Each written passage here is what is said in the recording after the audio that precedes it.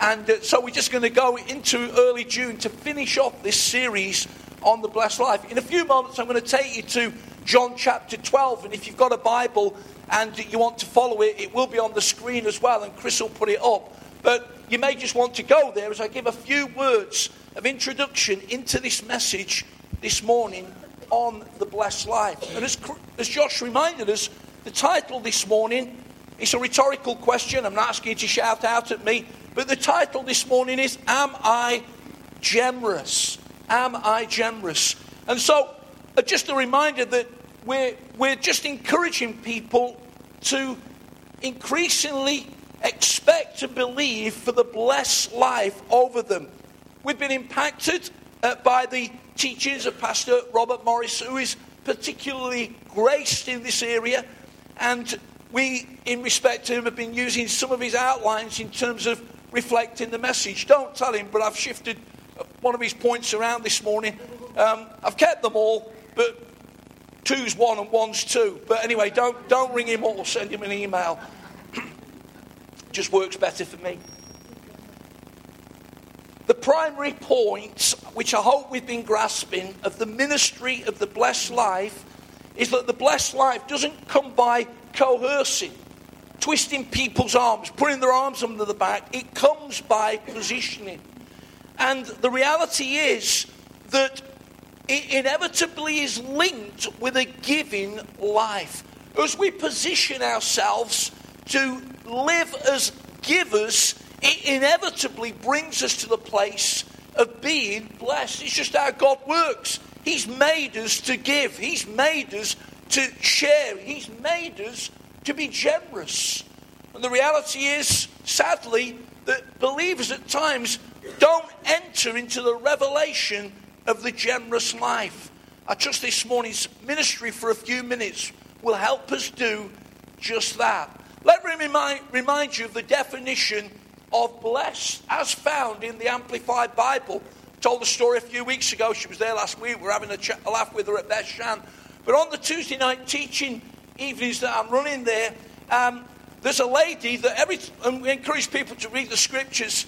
There's a lady, and every time she reads from the Amplified Bible. When she first started, I thought, how long is this going to take? Because it amplifies some of the readings. But in Matthew 5, Jesus describes some of the aspects of being blessed. And in the Amplified Bible, it says, to be blessed is to be happy and enviably fortunate, spiritually prosperous. That is, in a state in which one enjoys and finds satisfaction in God's favor and salvation, regardless of outward conditions. The blessed life, friends, is not just a feel-good moment. The blessed life is exactly that. It's a life. And sometimes, as we said last time, it's not just speaking about ease. As we were led into worship this morning, there was a reminder that maybe you're having to process some situations at the moment, some problems, some challenges, some obstacles. In all of that, you can still be incredibly blessed and know that God is with you. So we've already looked at the hearts. We've looked at the test. And last time we looked at the first. And we sang that this morning. When we're asking God to have his way in our life, then we're inevitably saying, Lord, you're first in our life. And in that message, we're reminding ourselves that what we give to God must be offered. And it's an opportunity for us to example something to following generations.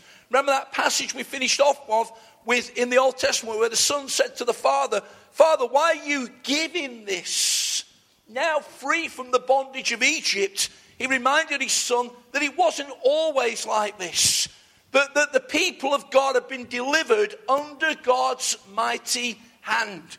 And when you never get used to being saved and realize that God has delivered us out of Egypt, a type in the Bible for bondage and sin, then it inevitably brings you to the place where you forever want to give back to God and example it to others. It may be your son, your daughter, your granddaughter, your grandson saying, why are you doing that? It's a great opportunity to sow something to them that they will pick up and carry in their generation as well. So let's go to John 12 and the first 8 verses. And I'm going to read them if you don't mind.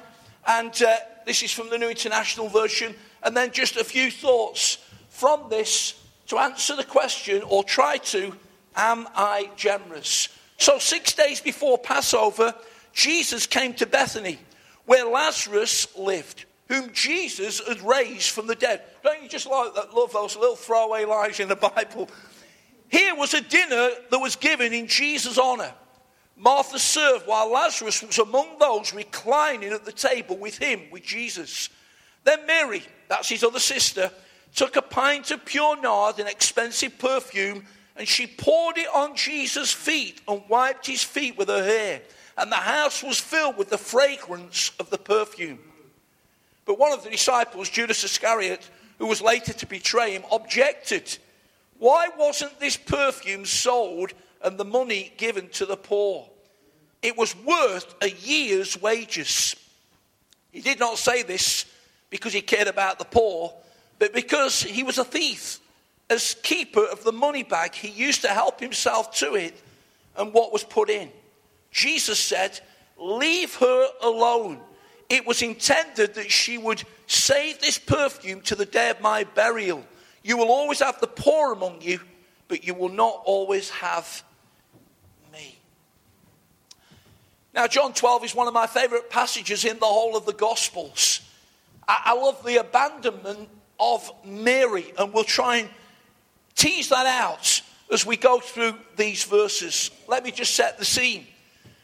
Here was a godly family that lived in Bethany, a little village, a little town just away from the capital of Jerusalem. And Mary and Martha, sisters, and Lazarus, their brother, loved God.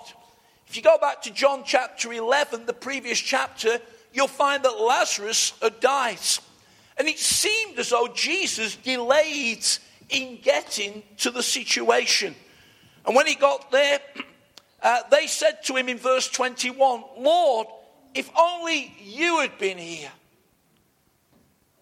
And many of you know what happened next. Jesus went to the tomb and called Lazarus out. People reminded him that he'd been dead 4 days. And I love the old-fashioned, when I say the old-fashioned, the older version of the Bible, the King James, where it says, behold, he stinketh. And and after 4 days dead, they're absolutely right. But Jesus, in a spirit of faith, called Lazarus from the tomb. There's a great economy in that passage because Lazarus had been mummified, as was the tradition of Eastern culture. And when he walked out the tomb, Jesus then said, he could have just had all the bandages and the clothing off him, but he said to people, set him free, cut him free. There's a great economy in the way that Jesus works, even in the miraculous at times. But Jesus cried out to Lazarus, come forth. Chapter 11, verse 25 has a spiritual meaning. I am the resurrection and the life, and he that believes in me will never die. It's a verse that we often quote around Easter time, but it's a verse that is relevant to all of our situation. The reality was that at a further point in time, Lazarus physically did die, and this time, no resurrection. But here's the truth, friends, that Jesus was seeking to communicate to us that as believers this morning, if you have come to faith, and if you haven't, there'll be an opportunity before the service finishes. We were dead. You may say, well, I didn't feel dead. But you were dead, not physically, but spiritually. Ephesians says that we were dead in our trespasses and in our sins. It may be that the first time you came to church, you didn't get it. You didn't understand what life was. You didn't appreciate or comprehend that people could be free and worship and play their instruments unto God. You didn't get it because you were dead. But when you became alive, it was like the penny dropped. It was like the scales had gone from your eyes. And the Bible says that when we become born again, we become alive inside. The theologians describe that as regeneration. It's the greatest miracle that can ever take place in the earth. If I can say it, friends, without any sense of exaggeration, it's greater than somebody being physically raised from the dead. Because they will face death ultimately. But when you come to Jesus Christ and receive him into your life and you are made alive, God says that you receive eternal life. Yeah. Whatever happens to you in the physical, you got to be with the Lord forever. I'm the resurrection and the life. And those that believe in me, they will never die. There's an amazing difference, friends, at funerals between somebody that's died in the faith and somebody that hasn't. Because people have died in the faith, it is just a passing over into eternal life, to be with the Lord. The ultimate expression of that is yet to come, but those that have died before us have gone to be with the Lord. They are enjoying life, and life in all of its fullness, and life in all of eternity. So Jesus raises Lazarus from the dead. And we come to this passage and they're having a party, a banquet, a feast, whatever you want to describe it, in the honor of Jesus. How about having a party saying, Jesus, we'd like you to come to the party, and the reason is because you raised my brother from the dead. That seems a pretty good reason for a party, doesn't it? So they're having this party, they're reclining, they're talking, they're sharing. And then Mary, Lazarus' sister, an ordinary person, we don't even hear about her in the scriptures being in leadership or running a church. But in an incredible, heartfelt abandonment, she gets hold of this pint of pure nard, described as an expensive perfume, poured it over the feet of Jesus and wiped it with her hair, breaking every cultural protocol in the Jewish culture. As a female, as a woman, she didn't worry about it. Unashamedly, in great humility, she poured it in generosity over Jesus' feet to express the fact that she loved him, she loved him, she loved him. So here's three things about generosity as God digs deep into our lives again and asks us the question in response to this story: am I generous? Number one, generosity, it's extravagance. It's extravagance. It's not about the amount, but it's about the attitude. The Bible describes King David in the Bible wanting to build a temple. God says to him, no, you're not building the temple because you're a man of war, but I want you to set everything up for Solomon to successfully build the temple. And Bible commentators have driven down what David gave to that project, and in today's terms, it was millions of pounds to set up Solomon for a win to rebuild the temple. But also in the Bible, in Luke's gospel, we find a widow with 2 coins, or again, 2 mites. And in Luke 21, verse 2, Jesus draws attention to her, and he made a comparison between the hypocrisy of the religious and the sincerity of the widow. And the reason that he drew attention to her, even though she only put 2 coins, seemingly a little, into the offering, is this: that she gave all that she had. She was incredibly generous. And the reality is, sometimes, friends, you can find somebody that in this world's eyes seems to have little, who is very generous, and somebody that has a lot that is very ungenerous. It's about the attitude of the heart, as we were reminded in week 1 of this ministry. If you read the footnotes of John chapter 12, you will find that this perfume was very, very expensive. And what used to happen in Eastern times is that perfume sometimes would be saved. It was like a nest egg, an investment. It even indicates that Mary was perhaps saving this to bless Jesus in his burial. But sometimes it would be literally used as a saving. And it describes in the footnotes at the bottom of the Bible that this perfume was worth 300 denarii. In other words, a day's wages. With a few days off for bank holidays and feasts. Jewish culture, they work about 300 days a year. 300 denarii. Now, the average salary in the United Kingdom, it works out at around about £26,500. I can hear people saying, yeah, right. But that's how it works. Around about 26,500. In the East Midlands, the average salary is less than that. But let's say for a round figure, £25,000. And in today's terms, friends, she poured £25,000 over the feet of Jesus. That's what the story's saying. That's generosity. That is generosity. Now, please hear me, because I don't want people going out of church this morning saying, you know, Phil got up this morning, says, and you go home to your husband, who's not a believer, and say, you know, the bloke at our church that we're preaching this morning, he said, we've got to empty all our bank accounts, all of our savings.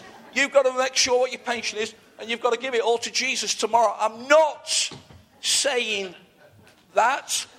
But the reality is, as we've heard from Pastor Morris in recent occasions, he might say that to somebody. He might say it. And there's an illustration on this particular passage where one of the elders in Robert Morris's church was one day working out how much he was worth. Businessman, entrepreneur. And God did say to him, would you give it all to me? And it was a great story where he gave all to God and God blessed him incredibly. So I'm not saying this morning that God is telling you that everything that you've got from your accounts today you're to give to the Lord. He might do. What I am saying, friends, is that we are to give everything that God wants us to give. That's generosity. And as we've already heard, there are some things that don't even set us up for being generous. They are the Lord's, the tithe. And so we could go on. But when we give everything that God wants us to give, we prove the reality of Matthew 6:19, that where our heart is, there our treasure will be also. And it will inevitably make you a generous person. Morris speaks about 3 levels of giving: tithes, offerings, and extravagant or disturbing or challenging offerings, where we give above and beyond. Generosity is extravagant. Number 2, generosity, its enemy. The polar opposite to generosity is selfishness. It's mine. It's mine. What we've already read in the Word of God of what belongs to God, and He says, it's mine. Have you ever, when your kiddies were young, and they maybe still are, and you are encouraging your little one to share something with the little child from next door or up the street, or a nephew or a cousin. And it seems to be going all very well until all of a sudden you say, mine, mine, mine, mine. In other words, all of a sudden they realise it's not a good idea to share what is theirs in generosity, because they've come to the understanding that it's mine. Now I know every parent, rather than having a 10-minute discussion on the blessings of generosity, says, oh, give it him anyway. You know. For peace and quiet. But you know that sometimes in immaturity our believers can be walking around, stomping their feet before God, saying it's mine. God says it's His. It's His. And selfishness pushes back on generosity. And here we have Judas Iscariot saying to Jesus and the crowd, oh, so why didn't she give this money to the poor? It was worth the year's wages, Lord. Instead of pouring it on your feet, that was a waste. She should have given it to the poor, even though He didn't care about the poor. Now please, can I just ask that as I'm at the door afterwards, please don't ask me why Jesus ever picked Judas Iscariot in the first place. Because we could be there a long time. This guy's taking money out the bag. He had no care for the poor. He eventually betrayed Jesus, and Jesus made him one of the 12. It's one of the enigmas of the Scriptures. It really is. But somehow, for me, it was just Jesus' incredible heart trying to draw this guy to Him. And as you notice, we've sort of changed our offering sort of containers in recent times, because sadly we've even had people in Arena Church help themselves to the offering on occasions. But the reality is, it's not good. Generosity is enemy. Judas was selfish. He didn't care for Mary. He didn't care for Jesus. He didn't care for the poor. He didn't care for anything, but he tried to put a spin on her motive. And it's just amazing why he did it. He was trying to cover up his own sense of selfishness. He stole money from the bag, though he was the keeper. It seems though that when Jesus was traveling around at times, people would give some gifts to help the ministry. He was the treasurer of it, and Jesus knew that he was taking money out of the bag. And there can't be a worse crime than that. I'll mention absolutely no references whatsoever, but just recently, a pastor friend that I know had that happen in his church, where the person that was in charge of the finances was taking money to themselves. It caused great pain in the church. Can you think of anything worse than somebody robbing from the Lord's money? But there's Judas Iscariot. Why wasn't it given to the poor? It seems a good question. Listen, friends, when you seek to be generous, you will have people coming to you with holy comments that seem very plausible, that want to push back on your generosity. But actually, their words are cynical, critical, and even cutting, because it's trying to mask their lack of generosity. And here's the truth. A generous church will on occasions be criticized. Let's be generous anyway. Let's be generous anyway. Our motives on occasions will be questioned, but the Bible says motives are weighed by the Lord.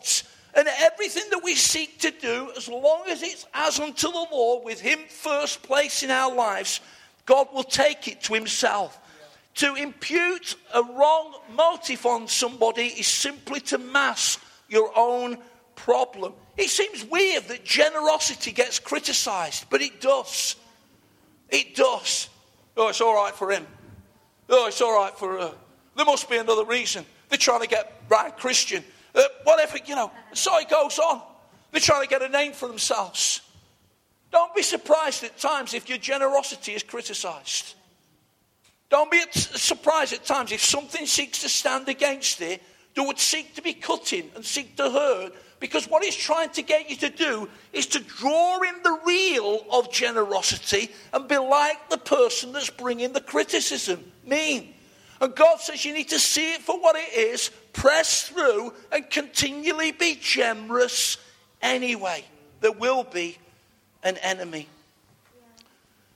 And so, I encourage us not to fall for that, not to bow down to its spirit, but to continually reach out and to bless the Lord.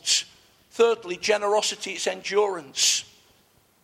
Jesus said, leave her alone. Can you remember when he said that in John's Gospel as well, when the lady was found in adultery and people were ready to stone her? All right. Now he says to her, go and turn and do this no more. But he said to the people that were accusing, leave her alone. So Mary, in this absolute wanton expression of generosity, pouring over Jesus, giving generously back to him something of how she'd been blessed, Jesus said, leave her alone. If you read Mark 14, the parallel passage, it says at this juncture in the scriptures, truly I tell you, wherever the gospel is preached through the world, what Mary has done, will be told in memory of her. And here we are 2,000 years plus after it happened, friends, and the preacher's standing up this morning still talking about an act of generosity. I wonder if we can find people in Arena Church this morning that will so live in the power of acts of generosity that even when you are no longer on this earth, people will still be talking about it. That's the power of extravagant, generous, blessed life giving. You say, well, that's never happened. It happens all the time, friends. One of my great missional heroes is C.T. Studd, a late 19th century sportsman of great renown and cricketer, international cricketer. He came from aristocracy. He had inherited wealth, friends, which today was worth several £1 million. But he came to know Jesus Christ. As I said earlier, God's not saying it to everybody, but he said to C.T. Studd, I want you to give all this away for the cause of mission. And here we are, friends, 130 years later, and WEC, the Bible College down in North London, still working, the founder being C.T. Studd. The great motto, if Jesus Christ gave everything to me, then no sacrifice can be too great for me to make for him. That's the power of generous living. And so we could go on. People all over the world. John Lang, who was the Scottish Brethren, who used to run the Lang Construction Company, and could have been, in his day, a multimillionaire. In his will, he had £349 because he'd given it all generously to the kingdom of God without people knowing. And so we could go on. People, friends, whose lasting legacy of generosity lives on to bless people today. The story of Spurgeon's homes, that again is still a very respected charity today. And all those years ago, as Spurgeon was preaching in Victorian London, a congregation minimally of 5,000 every Sunday, planted 60 churches in the southeast of London. An incredible work of God. He used to have his sermons printed in the Times on the Monday. How about that? An incredible leader, preacher, communicator, wrote books by the score. And they were praying. They used to meet every Monday night for the prayer. And when he was preaching on a Sunday, he used to have people praying. He used to call it the boiler room. And they were praying. They needed money because they wanted to start a boys' home. In that era, as you can tell, still a need for, sadly, even all these years later, for people to be helped. But in that context, in Victorian inner city London, a great need to help boys and girls find some sense of security in life. And they wanted a boys' home. And there was a lady that had it moved on her heart. She wasn't even a member of his church. In fact, she was a widow of an Anglican vicar. And she sort of became aware of this situation, and she gave a cheque for £20,000. So C.H. Spurgeon and one of his deacons decided that they ought to chase this lady down, find out where she lived, and go and say thank you. And so they knocked on the door, and they said to this lady, we've come to say thank you for your very, very generous gift to help us to establish a boys' home for needy kids in East London. We're so thankful for your gift of £200. So thankful. She says, oh, £200. Did I make a mistake on the cheque? I meant to give 20,000. And 20,000 in today's money, friends, is £1 million plus. That money came in. Spurgeon's home still runs today. The power of the legacy of generous giving. And two things as we close. Generosity should always come out of gratitude, which of course it did with Mary. And as I alluded to earlier in Ephesians chapter 2, we were dead in our trespasses and sins. Don't ever get used to being saved, friends. At our recent Assemblies of God conference, a magnificent 3.5 days in Bradford with a great sense of God's Spirit amongst us. John Kirby shared his story very briefly on the Wednesday night. John is the founder and executive leader of CAP, Christians Against Poverty. And when I went up to Bradford some time before to meet a guy that works there, and I bumped into John. He was straight into my face about getting more churches. I'm like, whoa. Can tell this guy is a leader.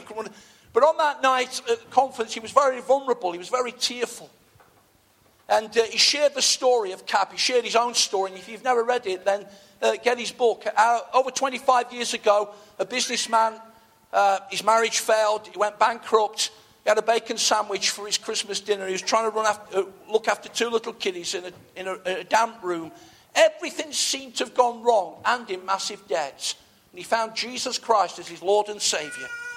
And Jesus lifted him out of his death, out of his sin, out of what the Bible calls the miry clay, and gave him a grace to lead an amazing organisation that now has multiple operations taking place through local churches all over the country, helping people out of similar messes to what John found himself in. I'm going past their exhibition stand at about 10 o'clock that evening. John was there. I thanked him for the ministry I spoke to him about a meeting I had with the Midlands representative. He was encouraged because I said, John, your message is going to go out to 200 leaders on Monday morning and they'll be able to contact people if they're interested. Oh, thanks ever so much. And I said to him as I walked away, I says, John, thanks for your story. It's clearly evident you have never got used to being saved. Let's not get overly sophisticated, friends. Let's not sort of pick over things at times that rob us of the fact that once we were dead, but Jesus Christ made us alive. And when we live in the revelation of what he's lifted us from and what he's saved us from, we are inevitably generous. He has lifted us up into heavenly places. He has given us eternal life. And out of that gratitude, he has made us his masterpiece for his workmanship, for the special works that he's created us to do. So when we've done Growth Track, where we talk about knowing God, finding freedom, discovering your purpose and making a difference, that totally aligns with the purpose of God in the Word. You're his masterpiece with a particular contribution to bring to the body of Christ. Friends, out of that gratitude, a great, generous heart. It's a complete contradiction of terms, I have to say I'm so glad that Jesus has saved me, but it's mine. It's all his. It's all his. It's all his. And secondly, friends, generosity is giving and expecting no return. I've heard Christians say, I do deals with God, I bargain with God. I can't find that in the Bible, I have to say. What I find this morning is the confessions we brought in worship that say, God, it's all about you and you're first. And the reality is, friends, generosity is not, God, if I give to you. Generosity dies to that and says, I'm going to be generous anyway. In fact, Lord, as you lead me, I'm going to be outrageously generous. I'm going to pour over needs and situations. I'm going to determine that by your help, I'm even going to leave a lasting legacy. And God says, when people come to me like that, because I'm the rewarder of those that earnestly and diligently seek me, it's inevitable that they'll be blessed. Inevitable. And so, Arena Church, let's come this morning to ask ourselves that question. Am I generous? We've looked at the extravagance of generosity. We've looked at the enemy of generosity. Don't be surprised when it comes. And we've looked at the enduring quality of generosity that can literally live on beyond your life. Our Arena Behaviours book has recently been revamped. And one of the core values of our church, unsurprisingly, is generosity. And what we do is we write down a little outline, and then there's 4 or 5 things under each value that express what this means in terms of how we live. Let me read them to you with regard to generous living. We will recognize that we are blessed by God's amazing generosity to us, and so be liberated to the journey of a generous life. We will always take opportunities to give out rather than hold back. We will allow generosity of heart to pervade every area and attitude of our lives. We will understand that generosity is never determined by how much we've got, but by what we do with what we've got. And we will be intentionally generous. As the great Methodist leader John Wesley said, doing all we can, by all the means we can, in all the ways that we can, in all the places that we can, at all the times that we can, to all the people that we can, for as long as we can. Amen. We will be generous. So the question is not for me to answer this morning. The question is simply for me to pose. But I would ask that we find a quiet place with the Lord. And if this is an area that you're wrestling with, I encourage you this morning, on the authority of God's word, to move into the revelation of a generous life. There will be times, friends, when it will be challenging. There will be times when it will be a gulp. There will be times when you will give beyond what you feel that you can do. But I want to tell you, the blessing of living generously is incredible. And in response to the word this morning, let's seek to bring an affirming yes from our hearts. Because when we live generously, we inevitably live the blessed life. Let's pray.